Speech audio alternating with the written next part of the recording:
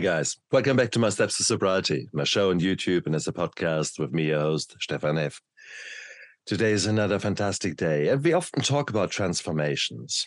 And some transformations are a bit more subtle and they can take a long time, and others are more immediate. In this case of my guest today, Joseph Cagey, he is a chameleon, so to speak. If you look at from what it is, or maybe an octopus, going from complete one end of the spectrum, 47 felonies, that's not bad, to now living a life with a second-figure income. Now, that's not bad either. So this guy doesn't do things by halves. I've already get it. And I want to know, how the hell do you turn your life around like that? And what are the lessons that he has learned the hard way? And guys, if after this interview you still think that you're the only one going through shit out there and that there is no hope and that there's no help, well, then I can't help you anymore. Because here are two numbnuts like me and like him who have turned their life around. Come on, guys. Let's take our life into our own hands, take action. But let's listen how Joseph got about it. Joseph, welcome to my show. Stephen, man, it's such a pleasure to be here. I love your energy. You got me so excited already. Just to be that example too, I mean, how many times have we told ourselves, oh, I get it, you could do it, but I'm different. And the lies that we'll tell ourselves, but why we can't do what other people are doing. Exactly. It's crazy, brother. It's crazy. So I'm grateful to be here. I'm excited to have a conversation with you, brother. You said I'm a comedian. I got you to laugh right away. That's awesome. I think the reality is you say it. We are so self-absorbed and live in our own little painful hell when we are in the midst of addiction. But we don't start off like that. We start off little children and playing and things like that. Well, for some of us, the childhood was not so great. How was your childhood? My childhood had good and bad in it. To be honest with you, I come from a family who grew up in the Middle East. My dad owned his own business. He was working all the time and my mom was at home taking care of the family. From the outside, you would think I would not be somebody who would fall into addiction. Our family's close knit, no real alcoholics. Maybe they're unqualified, but no real things that happened because of alcohol and drugs. And then here's Joseph, out comes me on April 11, 1991. So in my childhood, I would say it was fairly okay. Now I say that, and then I'm going to follow that up with, I was molested when I was 6 years old. And I still thought, it was just something that happened to me. I never dealt with it. I never understood it. And then I moved from Detroit, Michigan, which is the north side of the United States, to the bottom side to the south of the United States. Very different culture, very different people. And I was still trying to figure out who Joseph was. And what I started to do was I started to let the world tell me who I was. And I became so many different versions of myself. And that's just where I got lost. So my family was supportive, but, emotionally and going through stuff, not talking about things, my childhood wasn't terrible. I'm grateful for everything that's happened. My childhood has given me the life that I have today. But from the outside, you would have looked at Joseph's life when he was younger. If you look at pictures and the videos that my parents took of me, you'd be like, oh, that's a good family there. But inside, there was a lot going on in Joseph's life, man. Isn't it? And that's sort of the classic scenario. Not everyone has to go through myriads of real obvious assaults and insults and trauma. Trauma is quite unique, and trauma is something that comes on top of our genes. And it's quite interesting. So here we've got Joseph, who actually doesn't seem to have a strong family history of addiction, where obviously not too much trauma, at least as far as your brain tells you today, has occurred. So what happened was the first time when you had alcohol, or did you go straight for another poison? No, alcohol was the first thing. So I started drinking alcohol at the age of 13. And Why? What did it give you? What alcohol gave me is it relieved me from the bondage of myself. You know, all the fears that I had, all the worries that I had in my life of trying to fit in, you know, I was always afraid of being me. Like I always laughed. Like I could never go to a party and dance unless I had alcohol because I was always afraid of dancing. But alcohol gave me permission to be somebody else. You know, being at a party, being somewhere, it gave me permission to not be me because I really wasn't okay with me. And that's what alcohol first did for me. When I first had my first drink and I got that buzz, I said, oh, this feeling right here, this is what I'm chasing. This is the feeling I'm going to chase. Exactly. And I did. I chased it for a long time until alcohol wasn't enough. And I was introduced to opiates at the age of 15. And opiates did the same thing for me that alcohol did. And opiates also, what it did for me, like I said, it was the feeling. You know, I always say drugs and alcohol were not the problem. I was the problem. That was just a solution to my problem. Exactly. And the opiates relieved me from the bondage of me. When I was scared, when I was afraid, when I was in an uncomfortable situation, I felt like I couldn't cope with it with regular life without drugs or alcohol. And then eventually, whether I was happy, I heard somebody say the other day, what's a trigger? I was like, man, waking up is a trigger. You know, I got high when I was happy. I got high when I was sad. I got high when I was good, you know, and that's what I started to chase. And then it was a never ending road. You know, it never stops. You know, it was continuous wake up. How do I get money? And how do I find drugs? See, there you are. Well, what you're describing is the classic dopamine rush that you get. This powerful wave that comes over you. I'm like you. I remember that first bus, and it was a most beautiful release of tension in me. And it came much later in my life. It was first year university, 18, 19, something like that. And it was so remarkable and so beautiful. Oh, God. Can I add something to what you're talking about right now? Sure. That feeling that we get from drinking and using, there's no greater feeling than when actually you're helping somebody else and you're serving other people. Because I'm hearing you talk about that great feeling you had and the great feeling I had from the buzz that alcohol and drugs gave us. Yeah. But there is no drug in this world that has ever given me than when I'm sitting in front of another alcoholic or even somebody maybe not dealing with drugs and alcohol, just dealing with a problem in their life. And I'm able to give value to them. Brother, man, there's no drug out there. There's no alcohol out there. I don't care how much percentage alcohol in there. That's going to make you feel better than that. Oh, I like that. I like that a lot. Let me come back, though, to the way you grew up. Because you were growing up. Well, did you always grow up in the United States, or was part of your upbringing in the Middle East? No, all of it. I was born and raised in Detroit, Michigan, so I was second generation. Okay, cool. Were there still the same strong beliefs in your parents? Did your parents ever use alcohol, or was alcohol taboo? They only use alcohol, like, you know, when they went to family gatherings and maybe there was a glass of wine. Sure. But I mean, there was not even alcohol really in our house. You know, if it was there, it was like in a room that, like, when real big parties happen, they would pull it out and pour a couple drinks. Right. Gotcha. So I dare to say that even in such families, there is addiction. There are addictive genes present. They just manifest themselves in a different way. How was the relationship of your parents with regards to work? Now, it's a bit hard to say with work because I'm a bloody workaholic. I throw myself in there because I love it, but I also can escape my reality. Any kind of other problems, I work. Okay.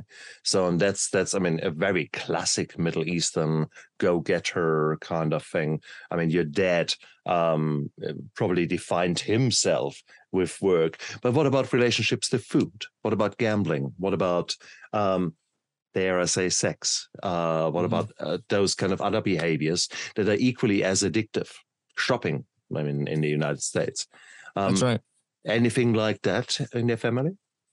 Well, so what you were just talking about was there any addictions in my family? Now, I think everybody what an addiction is something that you're almost chasing. I call it an idol.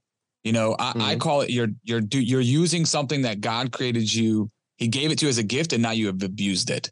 And okay. So the reality, like even for my father, his work was an addiction.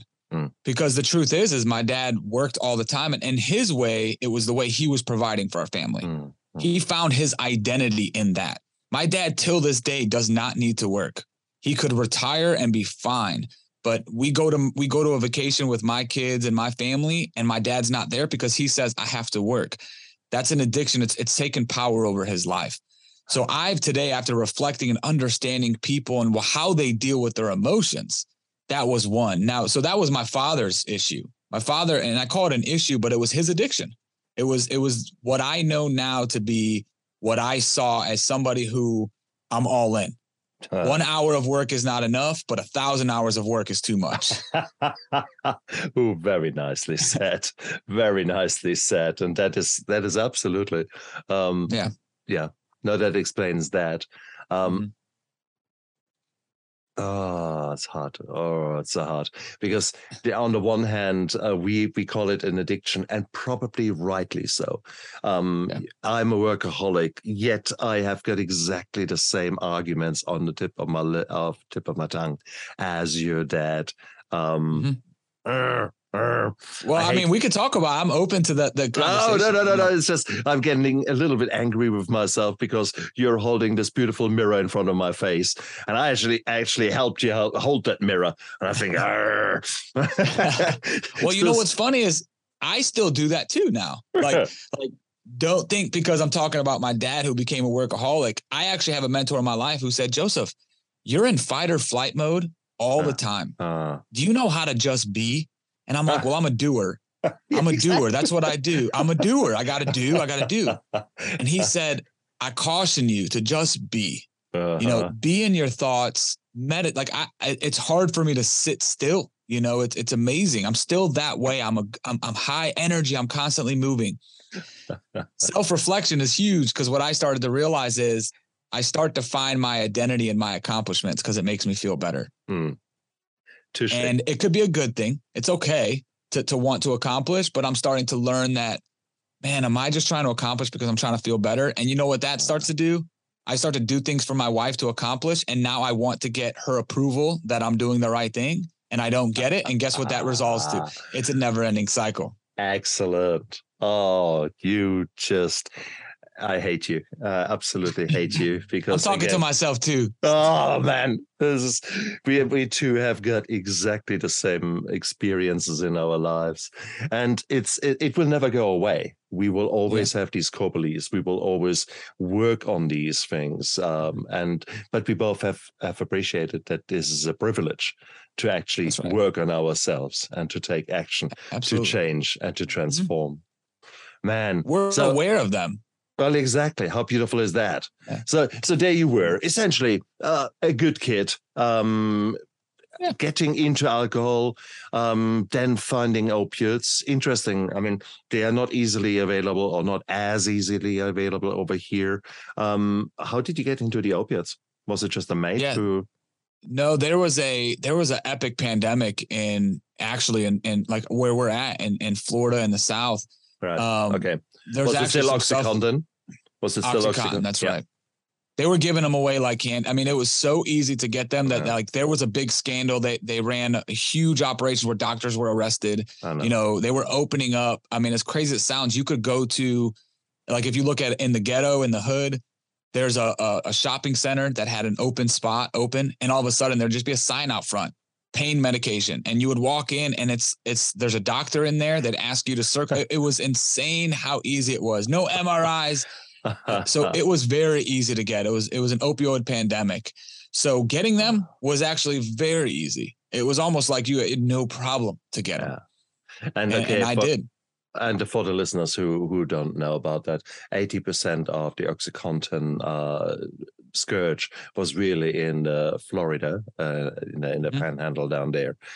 So that became really the focus, the center of oxycodone, as it was. And when I say oxycodone, that's a real generic name of the drug. OxyContin was the trademark under which it was sold through much of the world. That's Nowadays, things have been changing a lot. So, I mean, from 2013, 2014 onwards, we had China flooding fentanyl and fentanyl analogs into the market, which is much easier to smuggle, is far more potent, and now kills far, far, far more people. Yeah. How long were you in the opioid world? So I started opiates as soon as I turned 15, and then all the way till I turned 26. Till right now I've been a little over 5 years sober. So when I turned 26, even in prison, I mean, in prisons, it's not like you can't get drugs in prison. So it wasn't until I turned 26 years old that I stopped using opiates or anything of that nature. But opiates were my drug of choice, and I used them actively for 15 years. And if you think about it, I mean, there's some advantages for opiates. Did you snort them, or did you inhale? Did you inject? What was your choice? I'm still afraid of needles, which is why I don't have any tattoos. So that's what I did. I snorted them. Yeah. Yeah. Okay. And again, it is so understandable, because there was still this need in you, the pain in you, however difficult to understand. I think anyone who has not admitted to being an addict, anyone who has actually not explored that side of himself, will not understand the power that a drug or alcohol or a certain behavior can give you. The release of tension, the release of pressure, the release of pain. It becomes at the same level as breathing, having water, having food, getting rid of that pain.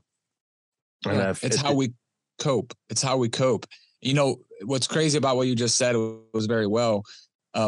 We look at drugs and alcohol because it's known, it's drugs and alcohol. We can't compare drugs and alcohol to sex. We can't compare drugs and alcohol to buying things to look good. We can't compare drugs and alcohol to work, because those are good things. Drugs and alcohol are bad. Now, as an addict, I just went to drugs and alcohol to solve my problems. But I would almost ask somebody who questioned that, like, oh, I don't understand it. Well, is there something in your life today that if I were to take away from you, you wouldn't know how to survive? If I were to take away your work, maybe if I were to take away your pornography, maybe if I were to take away your accomplishing, what are things? I think we all sometimes tend to not reflect, which thankfully I was an addict. I have to reflect, or else I believe I'll lose myself and I'll go back into my addiction. But what are you chasing? What are people nowadays are still chasing something, but it's not drugs and alcohol, though. That's okay. I love it. I absolutely love it. And it is so important to realize that there are good reasons why we want to escape our reality. Shit happens, and that is normal. In our lives, things will go wrong. Chance of depression in your lifetime, 1 in 3, 1 in 4. 1 in 3 women in the United States have been raped or sexually abused. 1 in 7 men. If you look at anxiety disorder, I mean, anxiety is so bad that it really impairs your quality of life. It's 1 in 5 young women here in New Zealand and overseas in the Western world. So if you look at it, there's so much pain out there, and you don't have to be blown up or be the recipient of major trauma or witness major trauma that your best mate dies in front of you in an IED explosion. That's trauma, of course, too. But trauma comes in all shapes and sorts, and it often comes in layers. So it can be smaller things that layer up on top of each other, but you then end up in this lost world where actually you are just silently suffering. And then if some behavior comes in, could be bulimia or anorexia. Anorexia a bit difficult. Bulimia, for example, that when you talk to people who have got an eating disorder, the tension release they experience when they have vomited everything up, that is very similar to that dopamine rush that an addict gets, an alcoholic gets. So here you go. There are many, many different ways how we try to escape our reality or mitigate or change the way we suffer. So it is so important what you're describing, because actually, whilst you're describing your response to opiates, that applies to so many people out there. Yes. And so I love it that you talk about the cross addiction that is out there. Did you experience that when you actually came off the opiates? Did your body want to go to something else? Yeah. Well, what's crazy is you got to remember, I turned 26 and now you remove the drugs from Joseph. So now I just have me. So now I'm like, oh man, how do I cope with my feelings and how do I cope with my anxiety? So I started to, and it's funny because like now I chase things just like I chase drugs. I chase helping guys in recovery like I chase drugs. I chase going to the gym and exercising like I chase drugs. And this is what I tell people in the programs. When I wanted drugs, if my drug dealer didn't answer the phone, I didn't go back to bed. I did everything I could to find it. So now that's a gift. That to me, my willingness and my intensity and my work ethic to go find drugs and actually have to steal from somebody. I mean, if I told you the stories of how I would have to get money to do it, it was very manipulative and planned and orchestrated. That's a gift, as crazy as it sounds. I was just not using my gift in the proper places. I wasn't using the gift like God wanted me to use it. So today, if I can use that same gift to help people, or same gift in my healthy lifestyle, or same gift in my business, or same gift as my being a father, I chase, like I said, being a father. Oh man, am I spending time? I'm home. Turn my phone off. It's the focus of wanting to accomplish what's in front of me, and that's the only thing I ever did was in front of me was just drugs. So yes, I still do it today. I mean, if I don't go to the gym for 2-3 days, I'm feeling like, oh no, there's something going on and I'm chasing that, but what I'm talking about I'm looking for healthy habits. What are some healthy habits that I have in my life, my spiritual life, me being a husband, me being a father, these are the things that you can say I'm addicted to. I'm addicted to playing with my 2 daughters and running around with them. I'm addicted to taking my wife out to dinner. I'm addicted to trying to eat healthy and exercise. I'm addicted to getting closer to my higher power. I'm addicted to working with guys in recovery. So to answer your question, yes, there's things I am still today addicted to. Oh, nicely turned around. Nicely. I absolutely identify myself with every single word you're saying. Having said that, there's also a negative aspect of that addiction. We have already touched upon the workaholic. I still am a workaholic. And that's good. I mean, it makes me very successful in what I do, but it's I'm still escaping. But I love food. For me, there is still a whack-a-mole. Whilst I'm absolutely describing myself in the same positive terms as you, the reality is there is still an emotional overeating. There is still ways that my body says, oh, this would be so much better for you if you just do X, which I'm maybe not so proud of.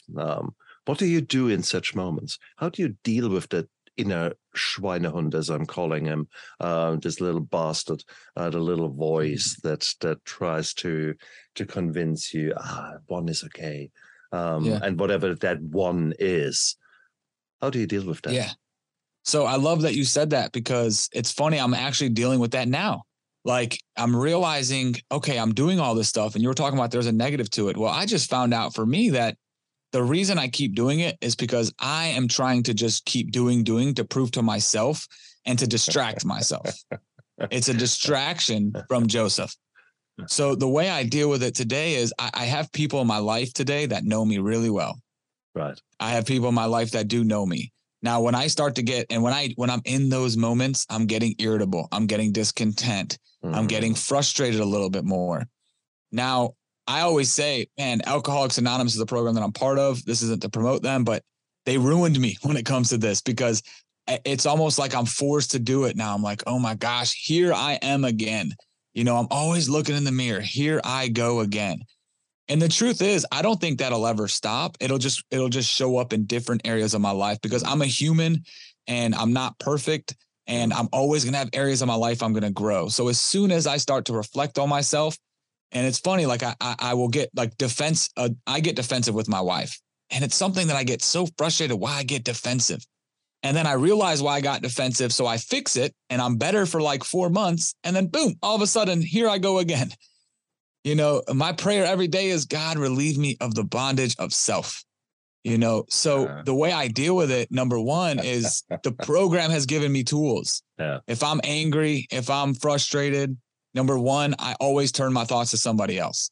Because when I start getting frustrated that things aren't going my way, it's probably because I'm stuck in myself, which means, have I done anything for other people? And I honestly don't like that feeling of the irritable, the discontent. Oh, yeah. Sometimes I want to stay there because I'm very hard-headed.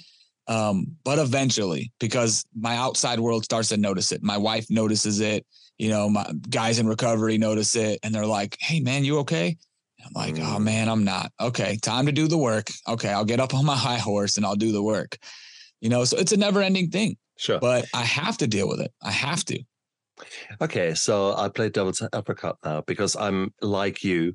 I always think when I get angry or when I get urges of I need a cheesecake kind of a thing, then I first ask myself, okay, have you looked after yourself? So the hungry, angry, lonely, tired. What were the triggers? What is the message that my body wants to send me? And I'll accept that. So that's my nowadays my first question. But as it so happens, there are still a lot of assholes around you.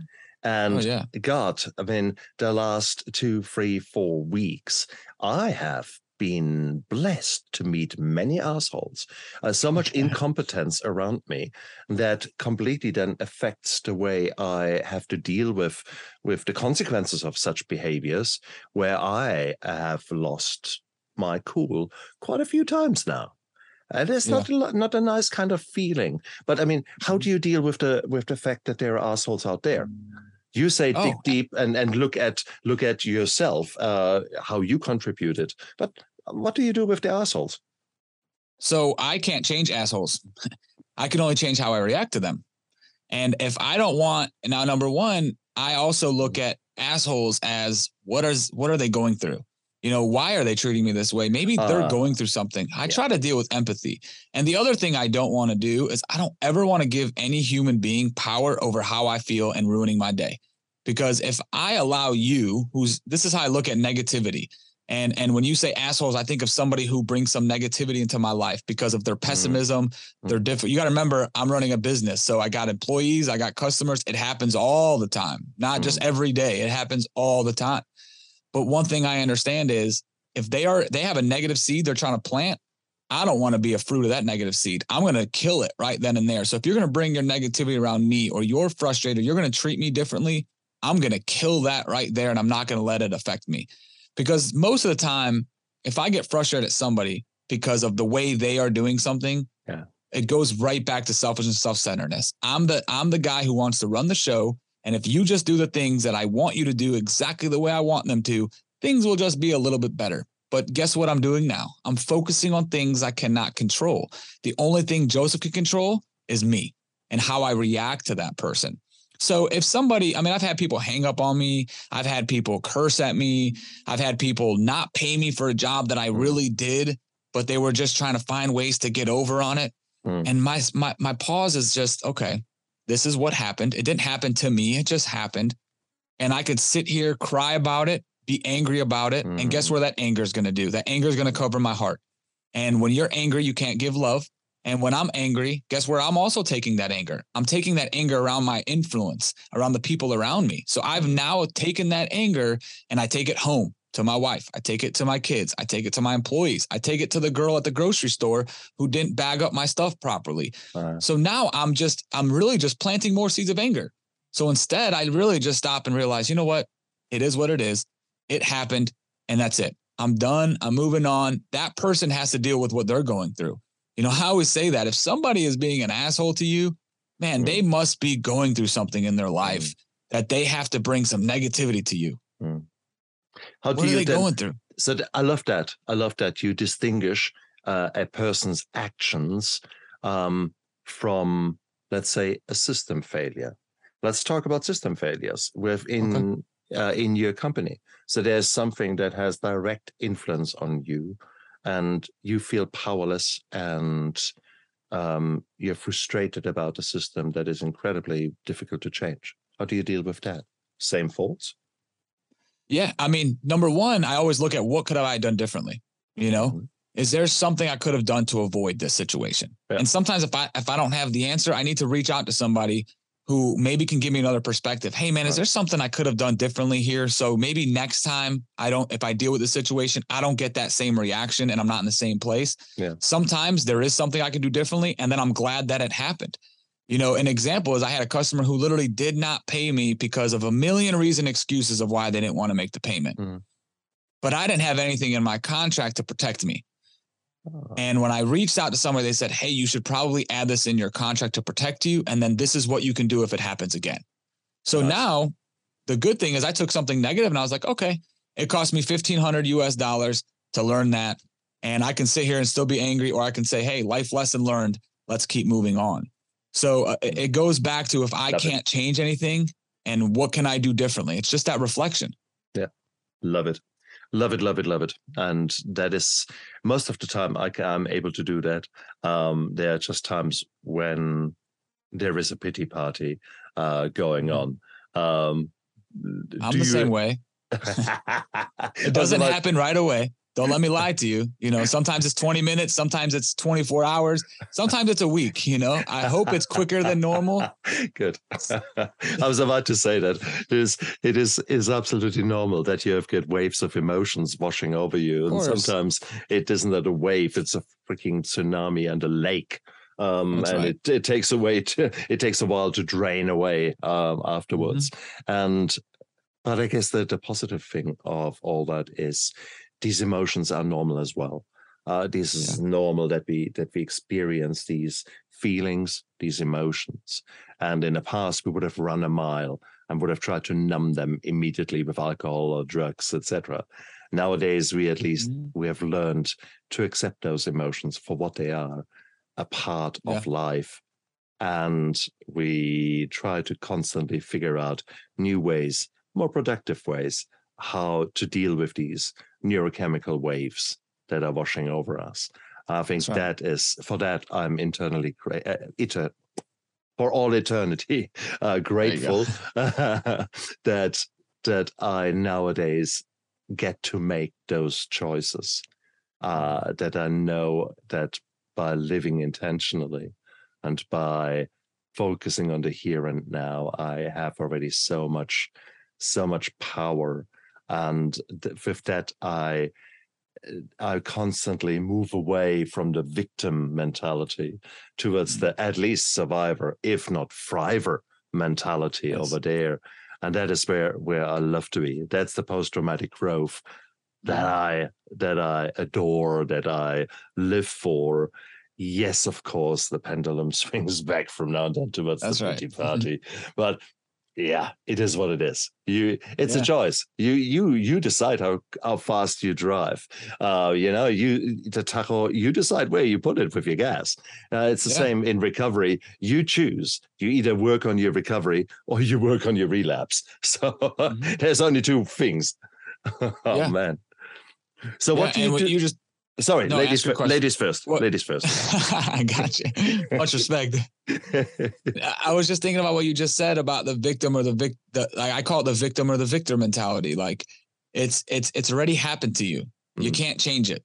So we can either cry about it and let it affect us in other areas of our life, or just face it. You know, we're already in pain. Whatever happened, whatever you lost, whatever it is, you're already there. It's happened. If you can't change it, now let's do something with that. Exactly. And sorry, the lady had to say that. I had to interrupt you just to get that out. That's absolutely fine. And it is important that we figure that out for ourselves. We all have got choices to make, and that is a beautiful gift that we need to accept. Things don't just happen. You play a role, and you take action. And that action is, I mean, you guys doing it right now. You're listening to this podcast or watching this YouTube video because you think, yeah, something is not right in my life, and you're willing to make a change. And that is so bloody important. The past does not equal the future. We can change. But in order to do so, you can't just go once to a gym, lift 2 weights, and then say, great, I'm now healthy forever. No, it doesn't work like that. Healing comes in layers, just as much as trauma comes in layers. So therefore, and you need to practice your healing. The first time you go into the gym, you can't even lift a bar, leave alone any weights on it.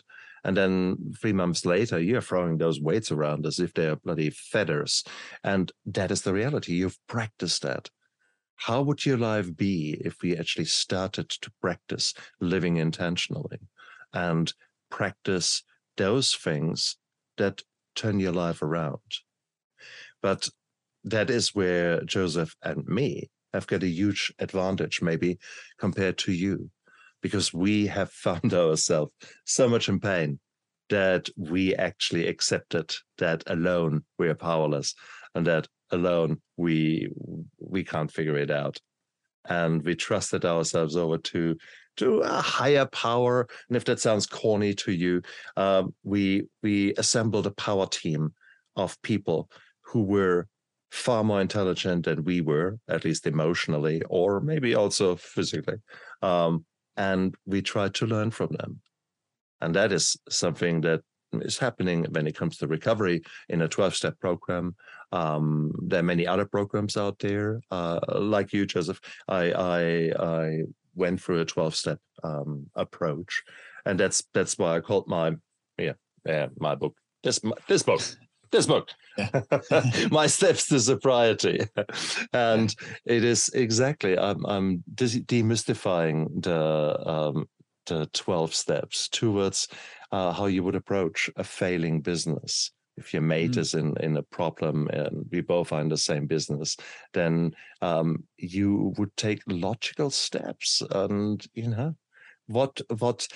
how were you introduced to the 12 steps? Was that something that you were forced into when you went into sort of court-mandated rehab? Or was there I assume there was such a thing like that in prison? Yeah, so it wasn't actually in prison. One of the times in prison and here, there's not a lot of rehabilitation. It's actually part of my mission right now. I'm actually going back into the prisons to work with some of these guys and just talk about this stuff, and give them an example. But, I wasn't introduced into prison. There was a time as I was on my crime spree that I was facing some charges, and a lawyer had advised, listen, we have 2 options. Go to rehab. And if you go to rehab, it's going to look a lot better that you're actually trying to do something with your life than just turning yourself in. So go to rehab and then turn yourself in. And in rehab, I was introduced to the program of AA, the 12-step program. And, when I first was in rehab, I was just like, okay, I'm doing this because I'm trying to get out of jail. But it was close to, I stayed there for 30 days. And it was the last week that I just remember watching some of these guys that were there for like 6 months, and they just looked different. They looked like they were really happy. Like it blew my mind how they were just having a ball and goofing off and hugging each other, high-fiving, and they just seemed like they didn't carry this weight around that I did. Because I was still carrying a weight, and I felt it. And when I looked at them, I was like, man, you guys don't look like you have this weight anymore. And guys that started getting close to me like the last week, and I feel like I opened up a little bit more, and I started to learn a little bit about what this program was. And then my lawyer advised me to go to a halfway house after I got out of rehab, because they said I didn't have to turn myself in. And in the halfway house, I started to say, let me work these steps that they talk about, because if this is what it's going to take to get that light, and get this weight removed, I want it. But at that time, I wasn't willing to be 100% open and honest with another individual, because I couldn't even be honest with myself. Exactly. So that's where I was introduced to it. I ended up relapsing because, again, I would even have a sponsor, and I laughed. We would write down like our amends and all the things we did. And I would just like make up stuff to make it look like I was really doing it, because I didn't want to put my real stuff. That's how insane my mind was. But when I was released from prison this time, I reached out to one of the guys that was in that halfway house with me. And I thought for sure, this guy is not going to make it. He's angry right now. He's going to leave this house. But 4 years later, when I got out of prison, I find him on Facebook and he's like talking about recovery. And I'm like, this guy stayed sober. And something told me to shoot him a message and just say, hello, how are you, man? How's things going? And right away, he just called me and said, hey, where are you? You know, are you sober? I said, well, I actually just got out of prison. I'm sober right now, but you know, I don't really know if I'm going to stay. Like I'm really scared. And I was so afraid. And I didn't even know if I could do it. And I'll just never forget. He said, well, you're right. You can't, but we can. He said, I'm going to pick you up. Let's go to a meeting. And that's when I started to just get around the guys and get close to my higher power. Because you're right. I can't stay sober. I can't do nothing, but we can. We 100% can. And that is the important bit, isn't it? But you can't see it. You can't see it in a moment when you're in pain. You can't see it when you have done things that put the shame and the guilt on you. And we are masters in doing that. And often enough, I mean, I'm still not sure if it was my depression or if it was the shame and guilt due to the behaviors when I was hiding my alcohol and maybe the way that I behaved to others that which drove me. But I was convinced that there is no way that anyone could possibly forgive me. That was probably I didn't deserve happiness. There were a lot of lies that addiction told me and depression told me. And it's very, very hard because you believe those lies. And they seem to be irrefutable. And nowadays I so know that this is all bullshit. So if any one of you thinks out there, well, these two have got it sorted. Sure, they could, but me, never, ever. Well, sorry, guys. No, that's not true. I think everyone has got choices that they can make. You either work on your recovery or you work on your relapse. That's what it comes down to. But in order to work on your recovery, you need to accept that alone you can't do it. So you need a mentor to start off with. You need a system that you can subscribe to. Now, it's really, really important to realize that there are many, many rehabs out there. Some of them are a little better than slave camps. So some people who try to help you, you might not gel with. Some systems might sound absolutely crazy to you and they don't gel with. Or more likely, you're not yet ready to actually listen to whatever the system is. The system can be 100%. It could be the best thing ever invented. If you don't want it, if your belief is still so hooked on the denial, there's nothing wrong with me. No. Look at him over there. He is an alcoholic. Look at him. He drinks. I just drink socially. Yeah, just the sheer fact that I drink socially in the morning to stop my jitters is a complete different thing. That kind of shit. Yeah. So you guys can do it, honestly, but there are many hurdles in your own head that need to be overcome first. And I think that's the big thing to realize. Yeah, it's two things too. It's believing it's possible. Like, because I came in the rooms and I was like, I don't know if this is going to work. I know what I'm doing kind of isn't working, let me try something else. But when you look for reasons why something doesn't work, you're going to find a lot of reasons why it won't work. But if you believe like, hey, this is possible, then maybe the first group that you go to is not a great group, but you don't give up there because you know it's possible. Like, okay, this is not just the only thing.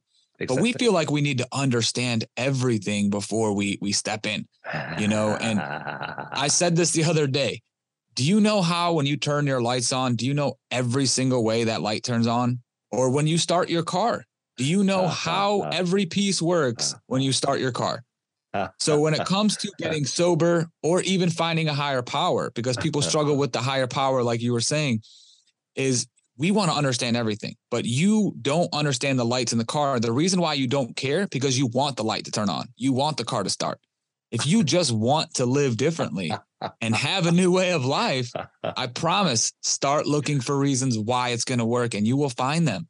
You'll find them in me. You'll find them in you. You'll find them in other people, in the business world, it's called analysis paralysis. That's right. So you're quite right. And sometimes you just have to do. And again, that comes to another point. I think that you probably subscribe to as much as I. 80% of success is just showing up and giving it a shot. You don't have to be perfect in something. On the contrary, the first time you try a new skill, let that be playing the guitar, let that be a business venture, or let that be sobriety. Guess what? You have no fucking clue what you're doing. And I think that's how you need to start off with, accepting that, and accepting that there are people out there who can teach you how to play the guitar, or who can teach you steps towards your own sobriety. And I think, looking at it from that angle, maybe you can become a little bit more willing and a bit more open to making a fool out of yourself, because that's what you do. I mean, it's just whenever you start something new, you won't be the best in it. There's no way. So therefore, how do you expect to be the perfect guy somehow and going into a new skill such as acknowledging your feelings, or such as taking responsible ownership, taking ownership of your actions? Oh boy, first time you do that, no, you don't know how to do it, and it hurts regardless what you do. But it is okay. It is okay, guys. You're learning a new feeling, a new skill of sorts, and life will change. Now imagine you do that every day, not big, huge things, but every day you make one decision that is actively working towards your recovery, or towards a better mental health, or to go away from any disease model towards you living a fuller life, a life that you actually think, yeah, this is cool. I enjoy that life. Make one step every day. That's all I'm asking you. Do 5 minutes every day, and in one particular respect. May that be a relationship. Could you imagine that your life will be a bit different if every day you spend now 5 intentional minutes with that significant other, with that person? Can you imagine that after a week, your relationship will be a bit different? How would that be after a month?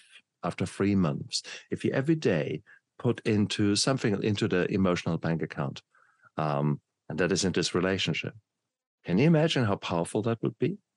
I can. Now, maybe that was just 5 minutes.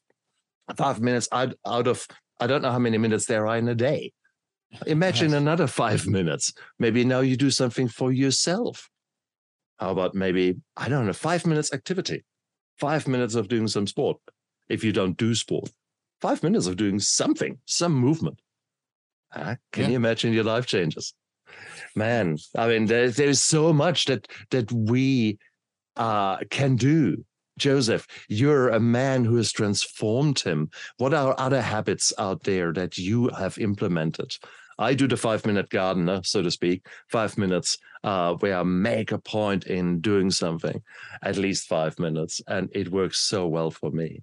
What about right now? What are cool habits that you are just implementing? Yeah, for me, I want to make sure what I'm doing is I'm intentional with my living.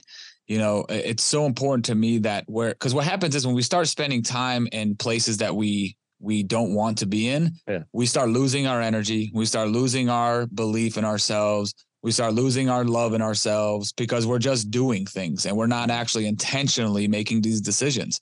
And for me, it all starts with gratitude, man. Everything to me is about gratitude, because what happens is when you want to make a change, you all of a sudden start to look at our life in this 360 view, right? It's this big view of all these changes that I have to make. And I couldn't agree with you anymore. I've said this even when I'm coaching somebody. Tell me right now the first thing that comes to your mind in your life that you want to change. Go. And I need it in 5 seconds, because the first thing they spit out of their mouth is the first thing they want to change. I said, I don't want you to focus on anything else. I know, but I did no. Let's focus on one thing at a time, because what happens is when you focus on one area in your life that you need to change, and now we're intentionally focused on one area. Yeah. Now we can actually pause. Again, I'm a doer, not a beer. So I got to pause and say, okay, why do I want to change this? And what do I want it to look like? Right. You know, what do I want? Whether it's my marriage, my business, my finance, my health, my recovery, or let's use an example of recovery. I want to be involved in recovery more. Great. What can we do to do that? Now it's really just breaking down. And what's crazy is within a matter of days, and probably after that conversation you could have with yourself, like if you're listening to this right now, and I'm going to ask you the same question, pick one area in your life, get a pen and paper, write down what that area is. Now write down what you want it to be and start coming with ideas of what you could do to change it. What are some, and if you don't know ideas, Google's a great place to go to find out. YouTube is a great place to go to, or message me and ask me. I'll answer it. And once you start working towards that, now you feel like you're getting somewhere. And you didn't even make a change. You're just actually focused on the change. So that's one, what you said it very similar. I just wanted to add to that because it's such a great point. It's just pick one thing. Our life is a life. It's a new way of life. It's not a tomorrow thing where I have arrived. I'm not going to arrive until I die because I'm gone. So every day I'm still on this addiction of what area of my life do I need to change? You know, I'm constantly want to get better. So there's always areas of my life that I have to focus on that I know I'm failing at. I know I'm not doing well at. And the other thing I'd like to add to that is this is where people start to judge themselves a lot.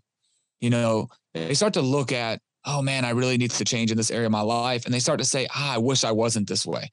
And they get into this judgment of themselves, you know, like, oh man, I can't believe I've allowed my health and fitness to fall off. Let's the self-pity and why you are where you are. If you can just use that as your motivation to move forward instead of cripple you, because we're either crippled by our fears or we allow them to move us. Like when I came into the programs or the rooms, I was so afraid of a relapse.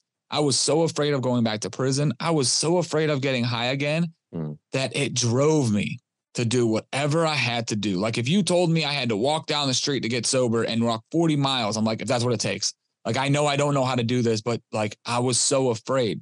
So if you're looking at the area in your life that you need to change and you're judging yourself about it, I want to encourage you to say, hey, number one, thank you for looking at yourself and actually finding an area in your life you need to change, because everybody's got it. It's like going in high school and you got a zit on your face and you're like, oh no, I got to put cream. I got to pop it. I don't want nobody to see my zit.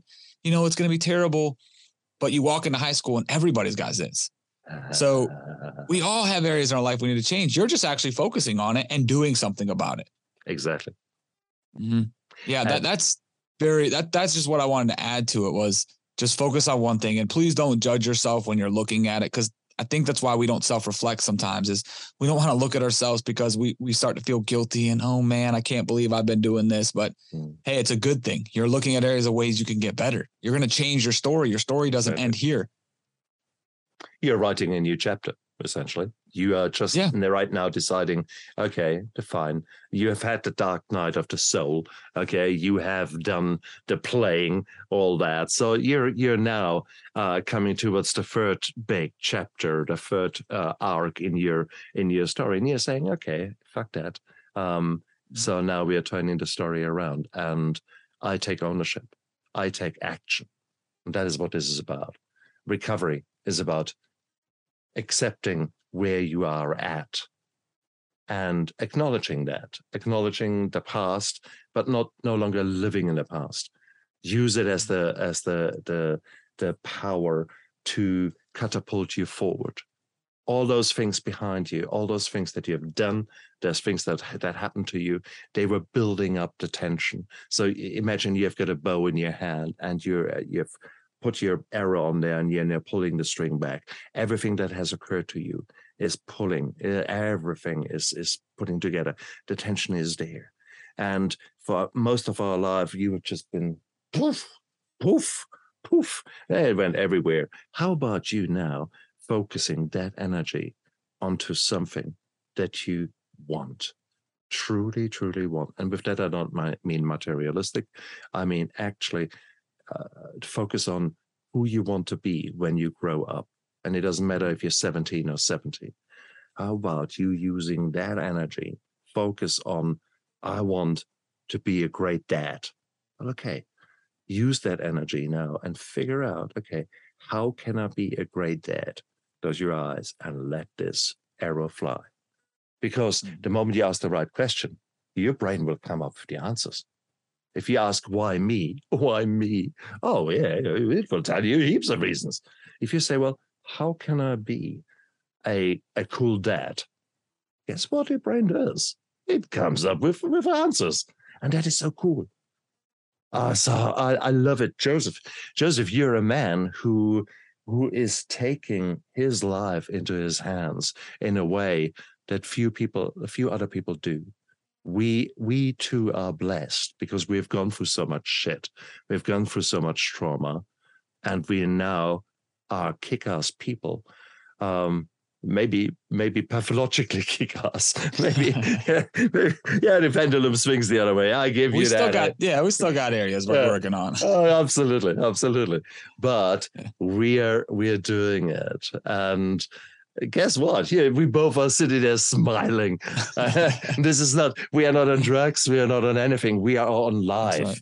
Okay. Yes. We are enjoying being here and actually listening to each other and accepting things and growing as we talk about it. And that's cool life. That's connection. That's the other thing. You can't do it alone, guys. You need to connect. You need to actually to open up to people. And if you've never done that, it's so difficult. But maybe the first thing you can do is, if you've never opened up, go to a GP, to a family physician. You probably have problems in your health somewhere. And if you're like me, drank far too much or used opiates like Joseph, guess what? Your liver has probably had a kicking and your kidneys are probably not so great and other things. So maybe time to see your doctor and actually get a checkup and maybe just open up. Because if you don't know where to start, there's so many other people out there, and a family physician or a GP might actually be very knowledgeable. Many of us doctors have been in the same boat. Workaholic, alcoholic, etc. Yeah, I am an anesthetist, and I got my shit together. So I know a bit what's the lay of the land around me. So just ask, and you will be amazed about the support that is out there. You are not alone, and the past does not equal the future. So if you just accept these two things, then you can actually maybe open up a little bit and say, okay, the past does not equal the future. What can I do right now? And if people indeed, Joseph, if people absolutely gel with what you're doing and with the work that you're doing, how can they find you? Where can they find out more about you? Yeah, I'm on all social media platforms. So you can find me on Instagram, on Facebook, on Twitter, on TikTok. Everything is Joseph Kajy. So Joseph, Kajy. And I always say this, if you're going to come find me, don't just follow me and like my stuff. I want you to connect with me. My purpose of coming on here and sharing my story and sharing the things that I'm learning in my life is I want to make more connections. There's a lot of people out there, like you were just talking about, that they do want to change. And they've been telling themselves, I want to change, and they just don't know where to start. Well, I'm giving you permission to start in my DMs, in my messages. That's your permission. God has blessed me currently with my business to have the time to talk to you specifically. And people have done this. So I want to encourage you. I've had strangers reach out to me that I've never met before, that today they live in a different state, and I call them my brothers and sisters, because we are doing life together. Yeah. I'm sharing my things. You're sharing your things. So if that's what you want to start, and you've always been thinking after listening to this, that I do want to change. There is an area in my life, Joseph, I want to change. I don't know where to start. I'm not selling you anything. I'm giving this to you for free. Please message me, because you are so worth it. And I want to spend that time with you because it's in my heart. It's in my passion. It's my new addiction. So please take advantage of my addiction and let me help you. Let me give you a perspective. Let me join you with this way of life. I love it. Take advantage of my addiction. I love that. It's so true. In that setting, isn't it? It's beautiful. Yes, I could not agree more. And guys, you don't need to remember all that. Look down there into the description of the YouTube video and the podcast, because you've got all the links down there. So don't be shy. What have you got to lose? what could possibly go wrong by you taking that first step of action if you have never done it before. Stop the catastrophizing. Stop the, oh my God, if he just knew. Guess what? There's so many things I have done and Joseph have done. I mean, 47 felonies. Come on. Who am I to judge? Yeah, that's right. I've heard it all. Yeah, exactly. So no, come on, guys. There is, it's okay. Whatever the past was, it's now. You have got the choice to make the future different. And it starts right now. And it starts with every second that comes thereafter. So no, Joseph, a fantastic interview. You're a great man who is just so full of passion and so full of love of life. And I love that. I absolutely love that. Thank you for holding the mirror. Thank you for holding the mirror in front of my face, because there are still so many things where I can improve. And this is an ongoing story. And I guess the day that I don't improve or that I don't learn something is a very sad day for me. That's right. So therefore, today is a very good day. It started with a fantastic interview, and now I go to work and actually can reflect on that and say, okay, yes, a lot of assholes around me here, a lot of incompetence, and maybe I can do something about it. And if I can't, then grant me the serenity to accept the things that I cannot change. That's so true. And Stephen, I've enjoyed this so much. I mean, when you said I held the mirror for you, and this is a beautiful thing when you're working with people and just talking, having conversations, it's a double-sided mirror, you know? So like I'm looking at myself. It's a beautiful way to grow. And this has been so much fun. I've enjoyed it. And thank you for the platform, because people are going to hear this and maybe there's one thing they heard from it, one person that heard it. But because you provided that platform for people to hear this, I just want to thank you for taking your time to do that, man. Thank you so much. Absolutely. It's an absolute honor. It's a pleasure to have people like you on. And life is good. Cool. And you guys out there, come on. If you haven't found some inspiration today, then I don't want to know, because Joseph is a great man. And together, if we would just start talking and maybe start exploring a little bit inside, and maybe as a community, we can make this world a better place. I'm convinced we can.